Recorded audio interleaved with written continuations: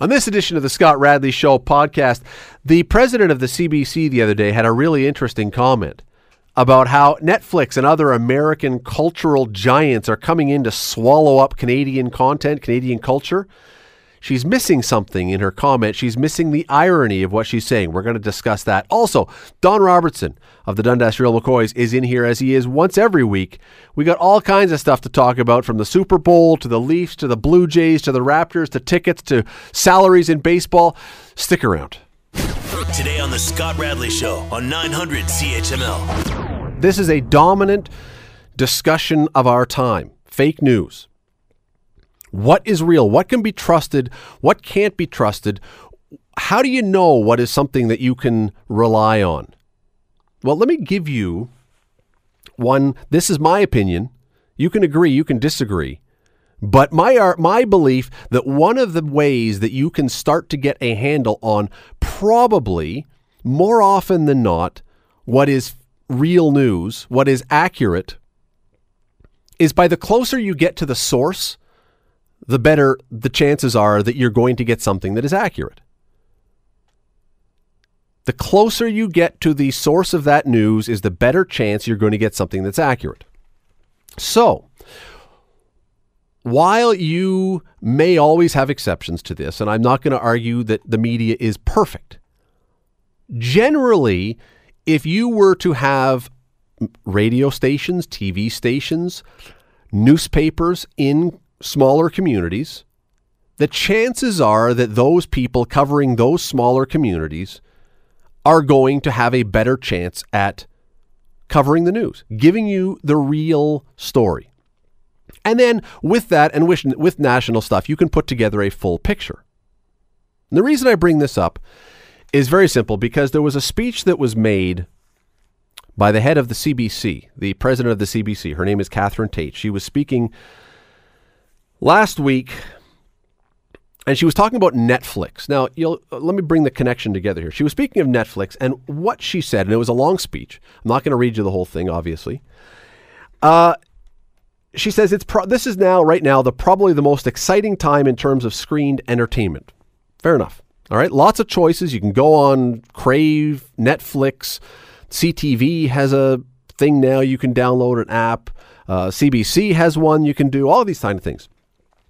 But here is the rest of a quote. What happens after imperialism and the damage that can be done to local communities? Here's what her quote. Let us be mindful of how it is as Canadians we respond to global companies coming into our country. What she's talking about is this Netflix monster is a giant media conglomerate that is looking to eat up all the smaller fishes in the pond. This is a giant whale that is coming across the border, and it's going to gobble everything up. It's going to gobble up the CBC, I guess, is her concern. But let me tell you something about this, and this is a thing that has driven me nuts for ages. What Catherine Tait is missing here is that, yes, while Netflix and the American culture is a massive whale that could potentially eat up Canadian culture, I guess, she's missing the fact that her company, CBC, is doing the exact same thing to every smaller media place in this country. Every private sector media outlet in this country is dealing with the same problem, only it's the CBC that is causing those problems. Let me tell you, the CBC gets something around $1 billion a year from you as a taxpayer. Newspapers don't. Radio stations don't. CHML certainly doesn't. CHCH-TV doesn't. They are having to compete with this. And so what are they doing now to try and compete? Because, you have to, whether we like it or not, this is still a world where people have to earn a living, and hopefully companies can make some kind of profit. That's how things work. So how do you do that? Well, they have to charge for it. News has to be paid for. Despite what some people think, collecting news is not free. You have to hire people to do it. The CHML newsroom right here has a number of people who are paid. Ken Mann and Ted Michaels and Laura Hampshire and all of them, they are paid to do their job. And so sometimes now newspapers and others have to charge for this. CBC, however, doesn't. So you've now got newspapers, the Toronto Star, the Globe and Mail, the National Post, the Hamilton Spectator. Others have to put up a paywall because they somehow are going to have to be able to raise funds. They have to be able to pay their staff. They have to be able to make this thing work. And yet the CBC doesn't have those same obligations because they're handed $1 billion by the taxpayers. And so when someone goes to any of these private sector media outlets and they look and they go, I got to pay for this? No thanks. Oh, I've got the free option. Not really free. It's $1 billion out of your taxes, but I've got the free option. It's the CBC. I'll just go there. And the CBC doesn't, by the way, just do the few radio shows and the national. Right? They have websites now that are doing written news and opinion, doing all the things that newspapers have been doing. And yet the CBC now wants to get into that territory. It wants to get into that niche so that it can be even burrowing more. So we have in this country now, in this sector, I think probably the only sector of our economy where a government, where the public sector, where the government is directly competing with the private sector. Where the government, if it does well, if its public company succeeds at what it's doing, it will eventually eat up and destroy and wear down the private sector businesses. Does this make sense to anybody? I mean, you can like the CBC, but the ultimate success story, if things go really well for the folks at CBC, would be that eventually they get enough share, viewer share, listener share, reader share, that other companies don't exist anymore. They gather up the advertising dollars. They make it impossible for the private sector media outlets to operate, and they eventually fold and the CBC is left standing. Does this make any sense to anybody? What Catherine Tait said is so pot missing the black kettle that it drives me nuts. Let me give you an example about this, because this is something that has, as I say, just driven me nuts. And then to have the head of CBC come out and make this comment so blind to what is happening. So you have these private sector media companies, all the TV stations, all the radio stations, all the newspapers that have existed for a long time that are trying to make a go of it still. And as I say, they don't have $1 billion in government money at their disposal to pay all this stuff. So the other places have to actually charge for stuff. So imagine now you live in a little town and you own an oil change garage. We know about these places, Jiffy Lube or whatever these. So you own a little place, and if someone drives in, they can get their oil changed in 30 minutes, and you have a person doing it, and it maybe costs, I don't know what it costs, $35, and you get a half hour, and you're in and out, and you have your oil changed by a person. Well, now, next door, the government sets up government lube. And you drive in, and there is a staff of 25 people to work on your car. You are guaranteed to be out in 5 minutes, and it costs you at the door nothing. Now, there's some money taken off your taxes, but it costs you nothing. Which one are you going to go to? I know the answer to that. Unless you are best friends or family with the owner of the other place, you're going to go to the one where you don't have to pay, and you're out in 5 minutes because there's 25 people. That is the CBC right now to the private sector. You want proof of that? I'll give you proof of that. I was looking the other day trying to find out. There's a show on CBC called Q. It's a radio show. It used to be the one Gian Gomeshi was on until he ran into his problems. And I went to find out because in the morning, I don't know if you know this, Bill Kelly, who is fantastic, is one of the best in the business. I don't care where you go, public, private, whatever. Bill Kelly's staff is Bill and Liz Russell, who is his content producer, he gets her for half a day because she also works on Scott Thompson's show. And then there's an operator who does the show. So you basically have the equivalent of 2 staff people on Bill's show, and they do an amazing job. Same with Scott Thompson's show. On Q, which is your public dollars that Bill and Scott are competing against for the same audience, for the same revenues, for the same advertising dollars, you have a host. I'm scrolling through the list here of their website. You have a host. You have the executive producer, a senior producer, another senior producer, a director producer, an AP technician, a writer, a digital producer, another producer, another producer, another producer, another producer, another producer, another producer, another producer, another producer, another producer, another producer, and another producer. That's their staff. And that's not even the TV side of things. That's just for the radio. And if you want to go beyond that, listen to this. This was from a 2016 story from a Fraser Institute report about the CBC.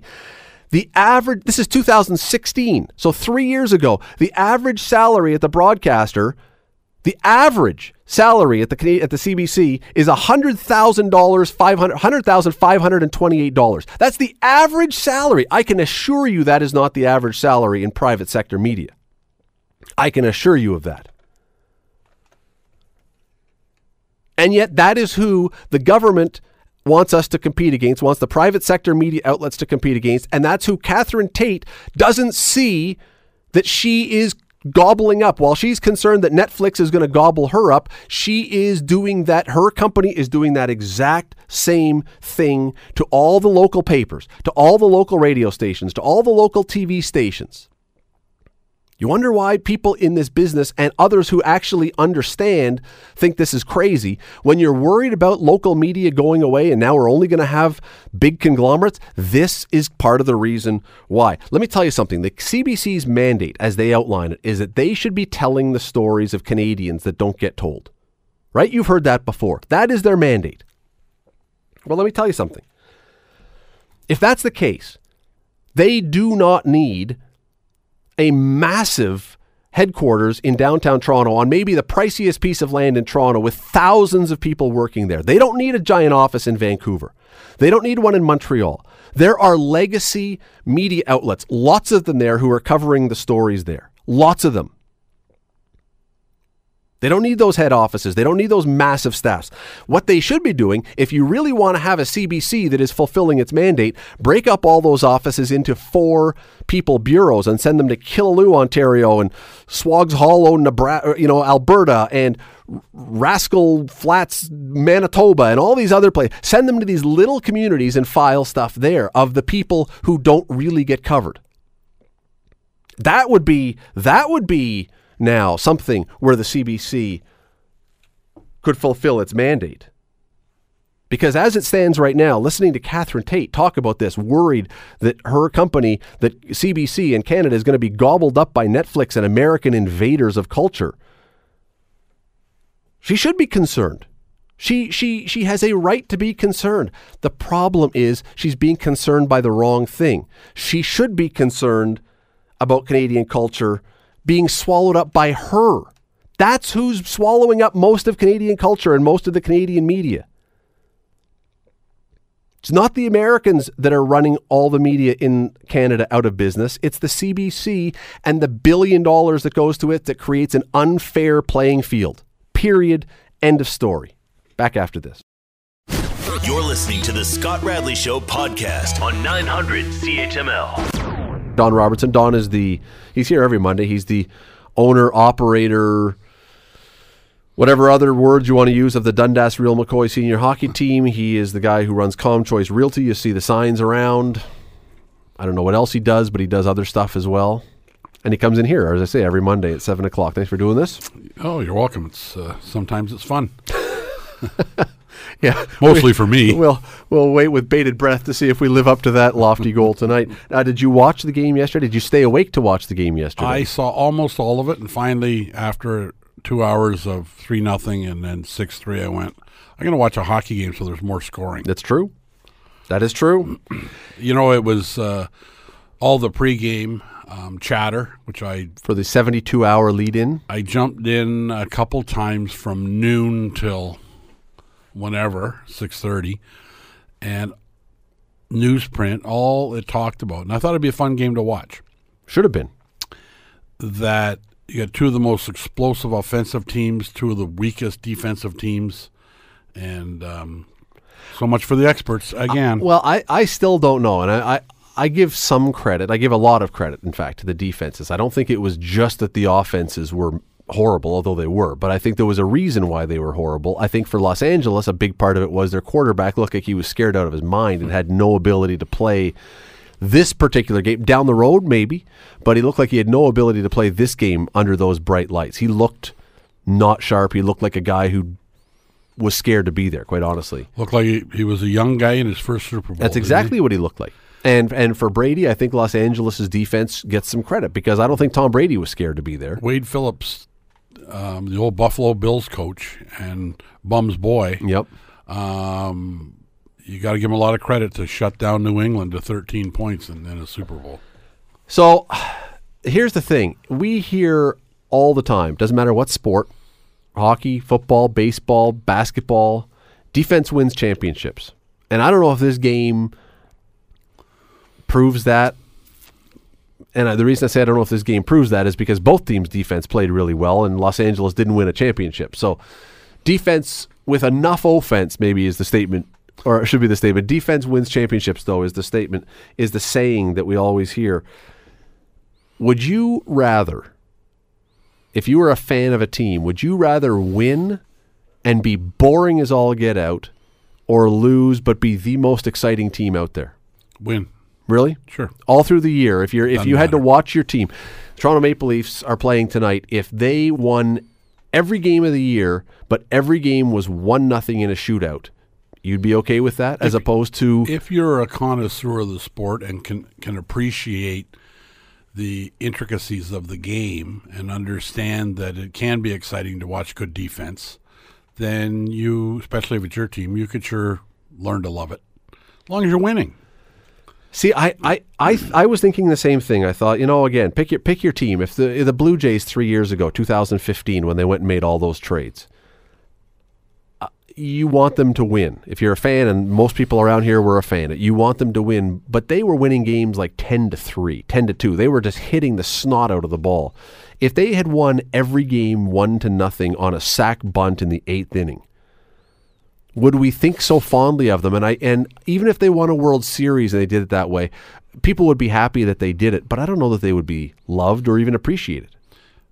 I think winning trumps everything.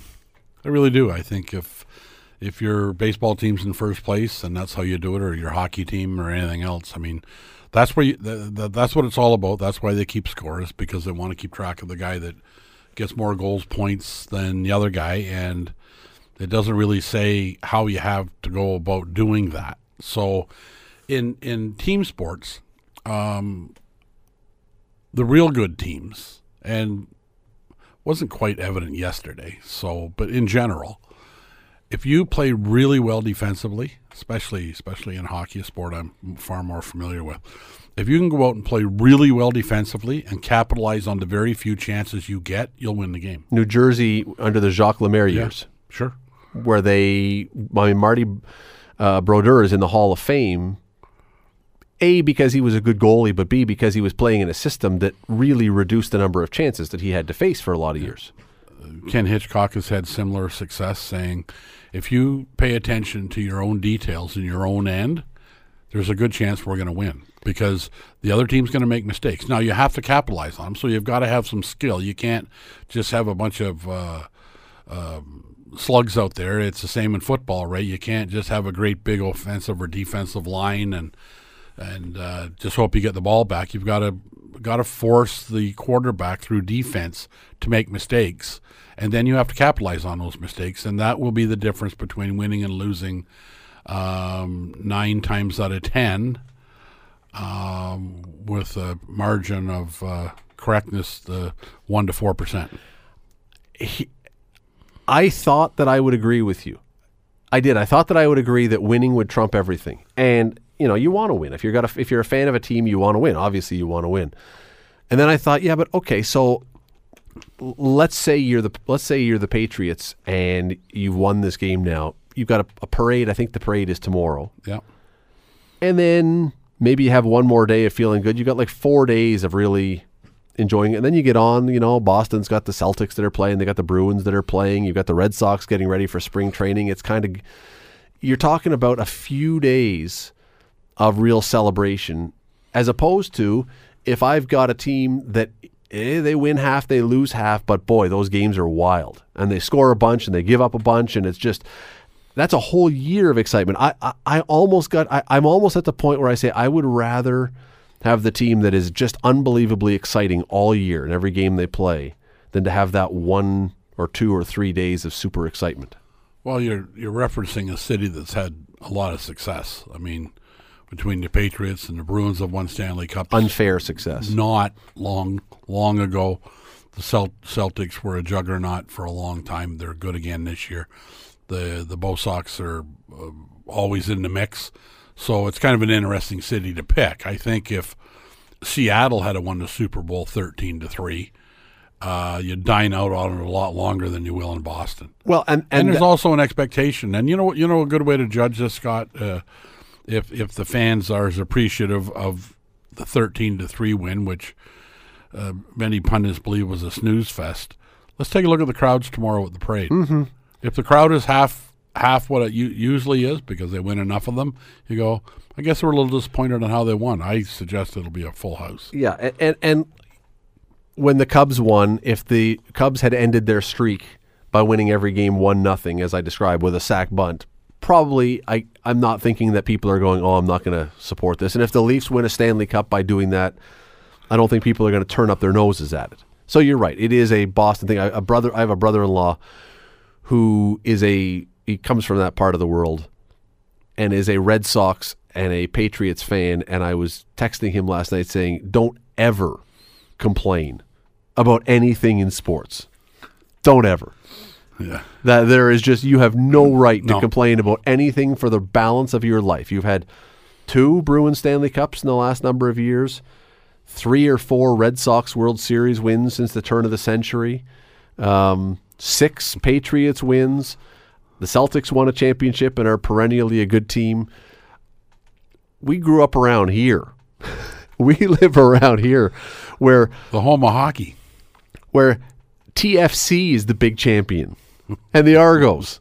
That's the closest. I mean, the Bulldogs have won a couple times, but I mean, it's a different level. I understand that. When you're talking about major sports, there hasn't been one. Of the 4 major sports, we don't have an NFL team up here, but if you want to count the Buffalo Bills as the closest thing to a home team, boy, it's 3 straight losers. 4. And 4, it's not just, and the thing is, it's not like the teams in this area over the years have just lost, Don. I mean, they have generally found the most painful ways to lose. You go back to the Kerry Fraser high stick on Gilmore by Gretzky non-call. You have the Blue Jays losing in Kansas City, or David Price when he was pitching and that one bloop hit that opens the floodgates and the Blue Jays lose. Or you have the Raptors with LeBron James hitting a full court running off balance bank shot from the wing. I mean, you can't find more painful ways. Even TFC the year before they won the championship, when they didn't give up a single shot on net to Seattle, and then they lose in penalty kicks. Yeah. If any group of people, now see, you mentioned Seattle. Seattle won a championship. They won the Super Bowl. I don't think that there is another fan base area that comes anywhere close to equaling what Southern Ontario has suffered through. I don't think there's any. And if you want to say that a couple Argo Grey Cups and a TFC win have, I don't think that does it. Salved that wound, I don't think so. Well, the Argos traditionally can't draw enough people to have a game of bridge, so nobody. And then they win about every 3 years, and everyone says, "Oh, this will turn them around the corner. This will turn the corner." And no, that never happens. But can you think of another fan base, another area, another geographic area that has suffered like this? I can't. Not with all the major sports outside of the NFL, but we've got 3 of them. And as I say, if you include Buffalo as part of our area, not everyone's a Buffalo Bills fan, but back at that time, there were a lot of Bills fans in this area back when they were really good. No, our teams have not done well. I guess sucked is a better word. Well, and you put the Game 7 loss to Boston to the Bruins a few years ago in that category. And you bring up the Kerry Fraser non-call, and Leaf fans dine out on that. They do. They love that one. But I mean, that non-call is talked about as if it cost the Toronto Maple Leafs a Stanley Cup. They still would have had to play the Montreal Canadiens. That's true. That's true. It all hangs on Kerry Fraser's non-call. Now, getting rid of the best player to ever play the game would have been an advantage, but the Montreal Canadiens may have had something to say about it. And the history I've got with Toronto and Montreal is not good for Toronto. That's true. That's true. Although, as a kid, they used to beat the Leafs like a rented mule in the playoffs all the time. Yeah, although we will never know. And so you can cling to the Carey Fraser. If you're a Leaf fan, you can cling to that Carey Fraser and say this would have been different. But don't you agree? Like it's almost like Carey Fraser cost us a Stanley Cup. And the argument, well, the truth is he might have, but it's not the same non-call as with the New Orleans Saints, where it legitimately cost them a spot in the Super Bowl. Yeah. That call legitimately. And did you see what happened in New Orleans yesterday? No. Thousands. I heard they weren't going to watch the game. Well, thousands of people. There's video of it. I mean, I'm guessing 25,000, but I could be off. But thousands and thousands of people marched in New Orleans to protest the NFL and the Super Bowl.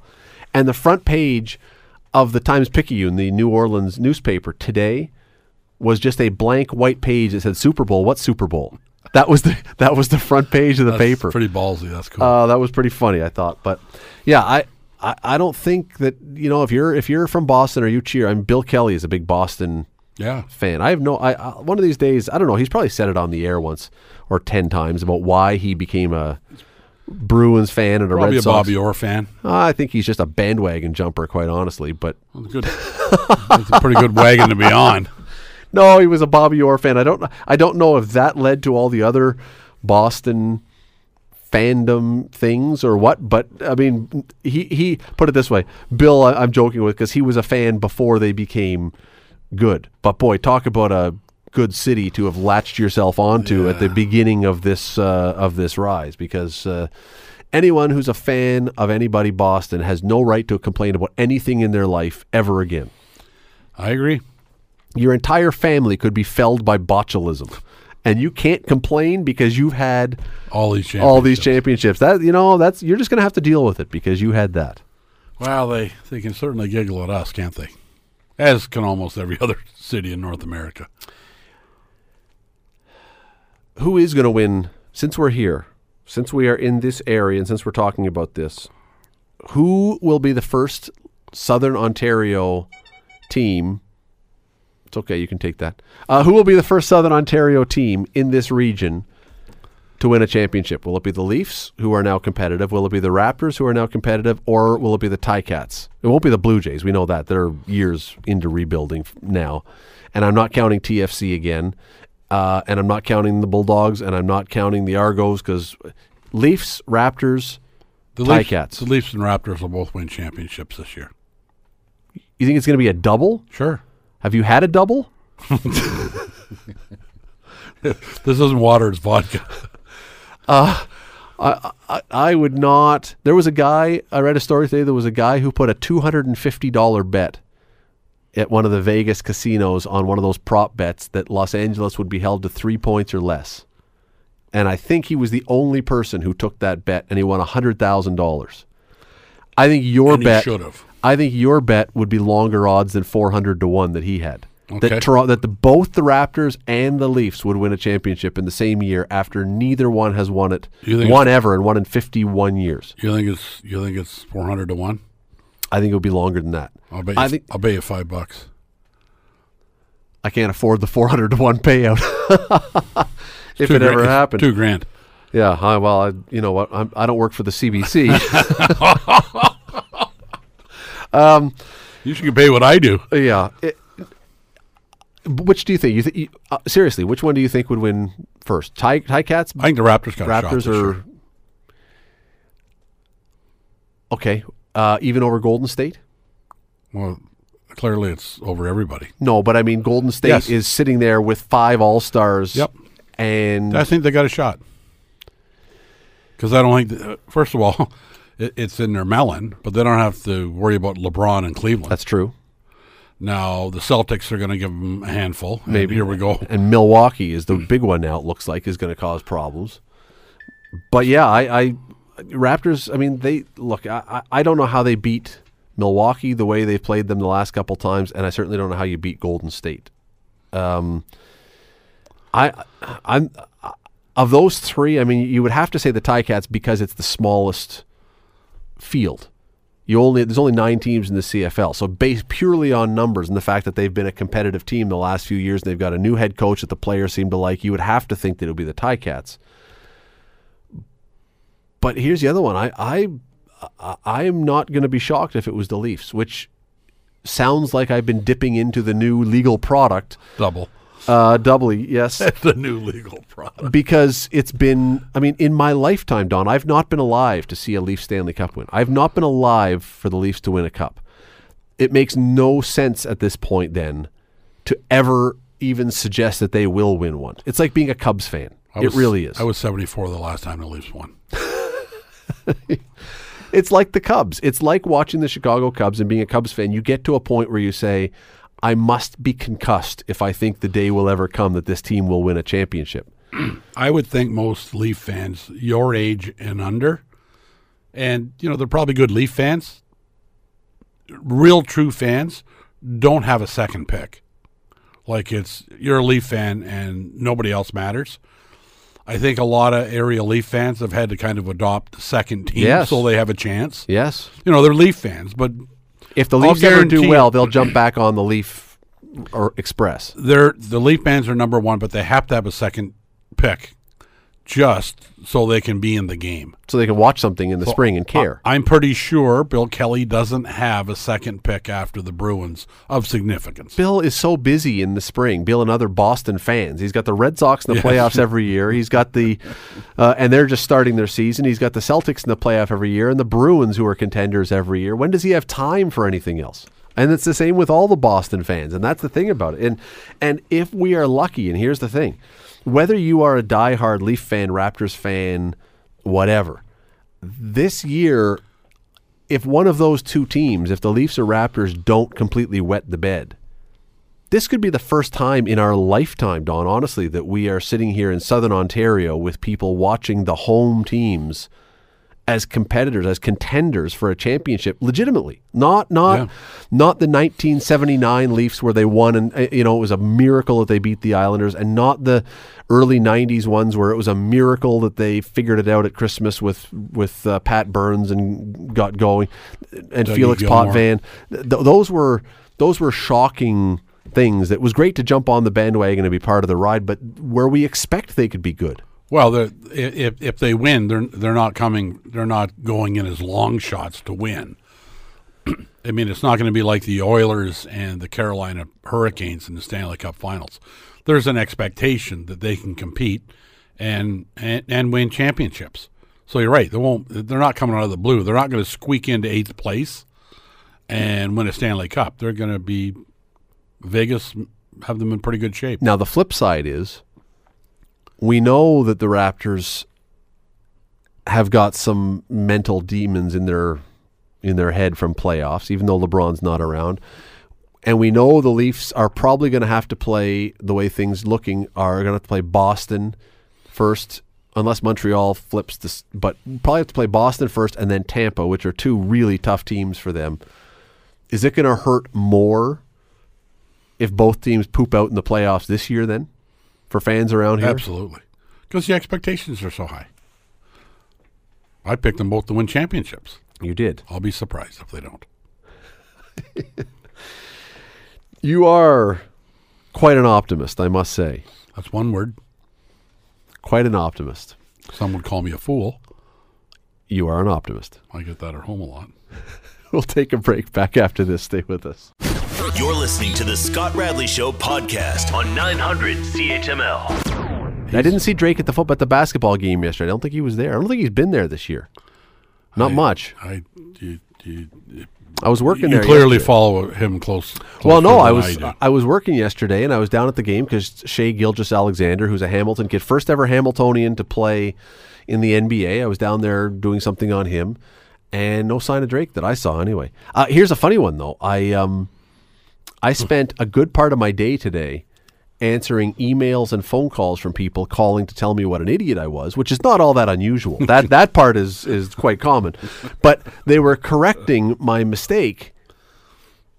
And it was one of those days where I actually had to tell these people calling in to call me a fool that in this particular case I was not a fool, because I had person after person after person calling because I had written that Shea Gilgeous-Alexander was the first Hamiltonian to play in the NBA. Telling me, you're a buffoon, you're just too young to remember Bobby Croft, who was from Hamilton. And I had to point out, and I took no joy in it, that Bobby Croft was a professional basketball player, was drafted by the Boston Celtics, never played a game in the NBA, played in the ABA instead. So I was not wrong. He played as a pro, but never in the NBA. And in his obituary, Steve Milton had written about him when he died in 2014, apparently regretted that decision to go to the ABA instead of the Boston Celtics for much of his life afterwards.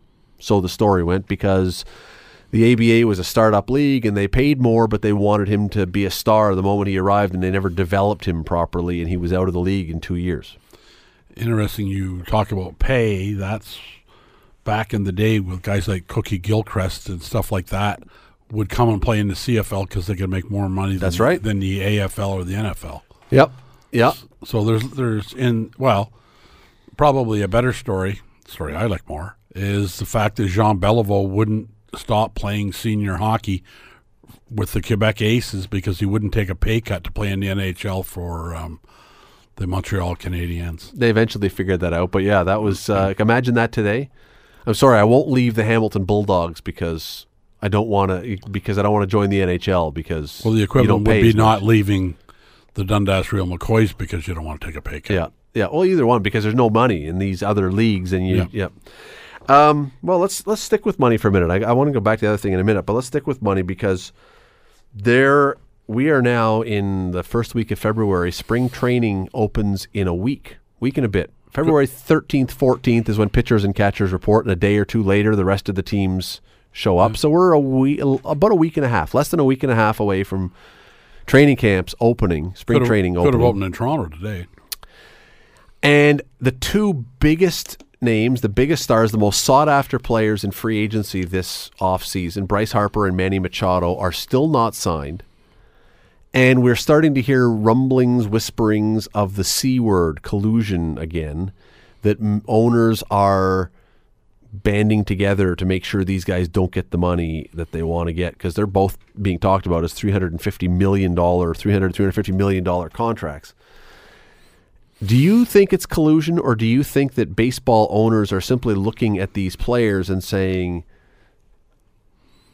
there's not a player who's worth this amount of money, and I'm not paying this much for one of these players, and they're holding out for that kind of money because their agents have told them they're getting this, and so we're in a stalemate? So I think there's a couple things. I think fans of teams that want those guys and think they have a shot, I think the fans talk about it as collusion, and certainly players' associations will be doing that while they're having a beer. But the problem is the Players Association guys are out having a beer, and the owners are having a scotch and a cigar. But I wouldn't call it collusion. I would say it's probably good business. See, that's where they're running a business. That's where I'm looking now, is that this is not a case where you're wanting to pay a guy $15 million, which, by the way, is a crazy amount of money when you think about it. $15 million a year. I understand that's a crazy amount of money, but if you are in the relative world of professional sports and baseball, that's but $30 to $35 million a year. Think how many tickets you have to sell. Well, I think, Scott, that's just to pay that one guy. I think that's probably the realization that baseball or ownership is coming to, because it is one of the sports that is certainly an attendance-driven league when it comes to revenue. They play 81 home games, and they count on that revenue, and we all know that. We all know they charge too much for a beer and a hot dog, and or at least a lot more than you'd have to pay at Easterbrook's for a not as good a hot dog. But I think now what they're doing is taking a look at, if we have a salary like that, how high can we put our ticket prices? Because the stadiums are huge, and there's 81 home games. And are we going to price ourselves out of business if we let this carry on? And you can do that if you're in New York. Because, Raptors tickets, courtside, we talked off air before, they might be $1,000 a piece. Easy. And there's 40 games. Okay, so you got to pair it's $80,000. And there's probably only 100 of them available, maybe 100 of them. Not even that. I would say there's probably 50 of them available. But in baseball, if you want the prime seats and you're going to start looking at having an average ticket price to support these salaries of $85 to $100 a ticket, and there's a lot of prime seats in a baseball stadium. How many season tickets are you going to sell? Like, corporations are going to look at it and go, whoa, wait a minute, wait. Well, consider this. I got out the old trusty calculator because I can't do this in my head. If you were going to pay a guy $35 million a year, which is the number that has been thrown around that Bryce Harper is thinking he's going to get over 10 years, minimum. What did he turn down? Washington? He turned down $300 million over 10. So he's turned down already $30 million. $30 million a year. Yeah. If you were going to pay him $35 million a year, you would have to sell, just to pay his salary, 700,000 $50 seats on average. So if your average ticket price was $50, you would have to sell 700,000 tickets over 10 years. No, that's per year. What? $50 just to pay his salary, $35 million. Yeah. Right? You would have to have 700,000 tickets at $50 a pop. Yeah. Just to pay that $35 million. So the you got 80 home games. My math is the Jays drew about 2.5 million last year. So you have to You have to draw about 8,500 people per game more at $50 a head. 8,642 people in addition to what you've got. Yep. So round it off, 9,000 people that you have to bring in extra. The Jays, I think it was about 2.5 million they drew last year, which means that about a third of the tickets that you would, the money, again, if the tickets were $50 a pop on average, a third of the tickets would have just paid for Bryce Harper's contract. That's not even counting the rest of your players, and presumably you're going to have one or two other guys making good money. Well, how good is he? Because you wouldn't be able to afford as many players. You'd probably have to only play with 6 in the field. You have to play like Eddie Feiner did. Yeah. He'd have to play the entire outfield himself. And that's the amazing thing about this is these two guys are very good players. There's no question about it. But they are not the very best players in the game. They are the very best free agents right now, and they're young, so you've got them for years when you sign them as a free agent. But if you're going to sign these two guys, like Mike Trout, who really is the best player in the league. He plays in L.A. with the Angels. A lot of people don't even get to see him very much because we don't stay up to watch games that time of night. Good Canadian kid too, right? Nope, not Mike Trout. I thought he was a Canadian. No, he's from New Jersey originally. That's part of Canada. But Mike Trout, when he becomes a free agent, he is considerably better than either of these guys. So if they're going to get $35 million, well, he's going to get $40 million. And then there's going to be a guy coming along in 2 years who's going to have numbers that are better than Trout. So while I don't believe in conspiracy or collusion, I do believe that owners are finally starting to look at this and say, I'll pay a $200 million salary budget for the whole team, for the whole roster. But I'm not putting $35 million into one guy. No, you got to say to our general manager, you can have him, but here's your budget. And you got to win. And if we're not winning, he's not putting 8,500 people in. I forget the numbers, but they were not significant at all. When Roger Clemens was on the mound in his 2 Cy Young seasons in Toronto as a Blue Jay, the bump in attendance was negligible compared to needing 8,500. He certainly wasn't bringing in 8,500 people a night. Now, he only played every 5 days, but he wasn't even doing it every 5 days. This cat's got to do it every day to break even. So, as I say so often, and I believe this, that if you're ever wondering why, go back to it's about the money. And in this case, it's about the money. Does there need to be collusion? No. The guys are trying to run a business. And what they're starting to realize is if we do this one and then we do another one, can we get $100? Can our average ticket price for Major League Baseball be $100 a ticket? And I doubt it. And you can knock some of that off because you can say, well, we've got TV ratings, and if we have him, then ratings may go up, and we may have higher revenue from ads, and we can sell jerseys, and we can have, and that's fine. So let's say instead of 8,500, let's say you get it down to even to 4,000. It won't go there, but I understand. But we've even got a 4,000 or 5,000 now we have to do. But even if you want to do that, even that is a lot. Now you've got him, and you've got every other player. So you're going to have a couple other star players in the team. At a certain point, as I say, I'm not until I see otherwise. I'm not buying collusion. I'm buying a dose of common sense. Finally, well, finally, when the Bo Sox and the Yankees aren't in the conversation, it's too much money.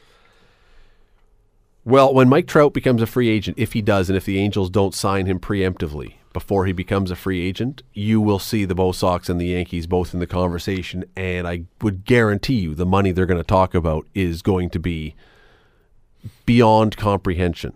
Yeah, but what that tells me is they aren't just going to give it to anybody anymore. Like, I think the Leafs used to be guilty of this. They would pay a player like Dion Phaneuf the same money as Chris Pronger, because I think their approach was, if we pay him the same amount of money, he'll be just as good. And some teams get trapped into that, thinking, well, we've got a $7 million defenseman. No, you've got a player you're paying $7 million as a defenseman that should be making $4.1 million. He doesn't get any better, his shot doesn't get any harder, and he doesn't block any more shots. So if Trout's the guy, and he has arguably been that guy for 2 or 3 years, then he's earned it. But it's a stretch to think that they want to do that with these two guys, and then, you're right, then what's Trout get?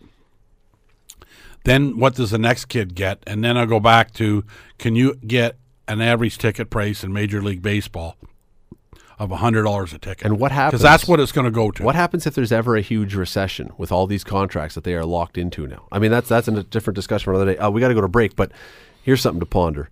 Do you know how much the Blue Jays paid to buy the franchise back in 1976? What the expansion fee was for the Blue Jays franchise? $27 million? $7 million. 7? I knew it was 7. $7 million. In other words, if Bryce Harper signs for $35 million, he could have bought, with 1 month's work, he could have bought what the Blue Jays cost as a franchise back then. Now, I know it's different times and all the rest, but it's just incredible where the money has gone with this. You're listening to the Scott Radley Show podcast on 900 CHML. Don, we sort of jumped all over the place today, but this goes back to the Super Bowl yesterday. There was no offense in that game to speak of. It was all the defenses that were doing all the work. And then when the game ends and they give out the game MVP award, somehow it goes to a receiver. And I know he had an okay game, but why is it so? Almost never sometimes in the Stanley Cup Finals with the Conn Smythe Trophy, you see a goalie get it, but you almost never see a defenseman win it. You never see a defensive stopper in basketball win the championship MVP award. You never see a guy who bats 120 but plays incredible defense in baseball win the World Series MVP, and you certainly don't see it in football. Why is it so hard to give a MVP? Why do people struggle to give an award to a defensive player? Because it's not exciting. Can be. Baseball players who are diving around and making all kinds of plays, that can be really exciting. Guys block. Not exciting enough then. Well, I mean, it happens in every league. It does. You're right. I mean, there have been, I'm sure, over the 53 Super Bowls, an offensive guard or an offensive tackle or defensive. Well, there's never been a lineman who's won on either side of the ball. But my point is that the quarterbacks after the game will say, if Radley doesn't do his job as well as he does tonight, we don't win. Ask Larry Zonka. He popped out for 3 touchdowns. Only one reason, that Radley kid. Without him, we don't win the Super Bowl. You might hear a quarterback talk like that over a beer after the game, but it's not sexy. It's not fun. But yesterday, you could have very easily, the defensive back. That was the chance. Whatever his name was, who made the interception for New Orleans or for New England right near the end. He could have very easily been your guy. Hightower could have been a guy that you could have given. This was the time where you could have looked. I just look and I think, are the people who make these awards or vote on these awards so dumb that they only can look at the numbers as opposed to the impact on the game? And the reason for that is a goalie in hockey. There have been Conn Smythe trophies who are goalies. Yeah. But you can look at numbers. You can say, his save percentage was .955 and he had a 1.24 goals against average. But take away those numbers, there's probably never a goalie that wins the thing. No. But it's not. We're so stats crazy that if you can't have a stat to back up your impact, we don't pay attention. Well, when you look at the 3 stars of the game in the National Hockey League, let's use that because there's probably more hockey fans than there's anything else listening. Guys can have great games, and Radley scores the game winner in overtime, and he's the first star. That's right. That always drives me nuts when it's a shootout guy. Yeah, so he was he played pretty well tonight. He was -2. Right? On the 4th line, happened to score the winning goal, and he's the first star of the game. Well, he played like crap. Well, I can tell you why that happens, and I'm probably telling tales out of school that are supposed to be hidden behind the curtain like the Wizard of Oz, but more often than not, they're not really sure who's going to score it, so they send down the 3 stars, and they've given the 2nd and 3rd star, and the first star is whoever scores the winning goal. Yeah. And if the 2nd or 3rd star scores the winning goal, here's the alternate. That's how it's done. So that's why, because it's convenience, because you have to have someone down there have a heads up about who to grab coming off the ice. So you're telling me there's no credibility? Well, there's credibility, I suppose, but it's credibility. What do you mean? It's credibility with an asterisk. Because you're right, it could be someone who's done absolutely nothing in the game, and then. All right, if you're going to put an asterisk beside the credibility, it's not very credible. Okay. The Scott Radley Show. Weekday evenings from 6 to 8 on 900 CHML. The Scott Radley Show podcast is available on Apple Podcast, Google Podcast, and wherever you get your podcasts. I'm Scott Radley. Thanks again for listening, and do not forget to subscribe to this podcast. It is free. You will never miss an episode, and also be sure you rate us and review us. Whatever you think of us, we'll take it. Thanks for listening.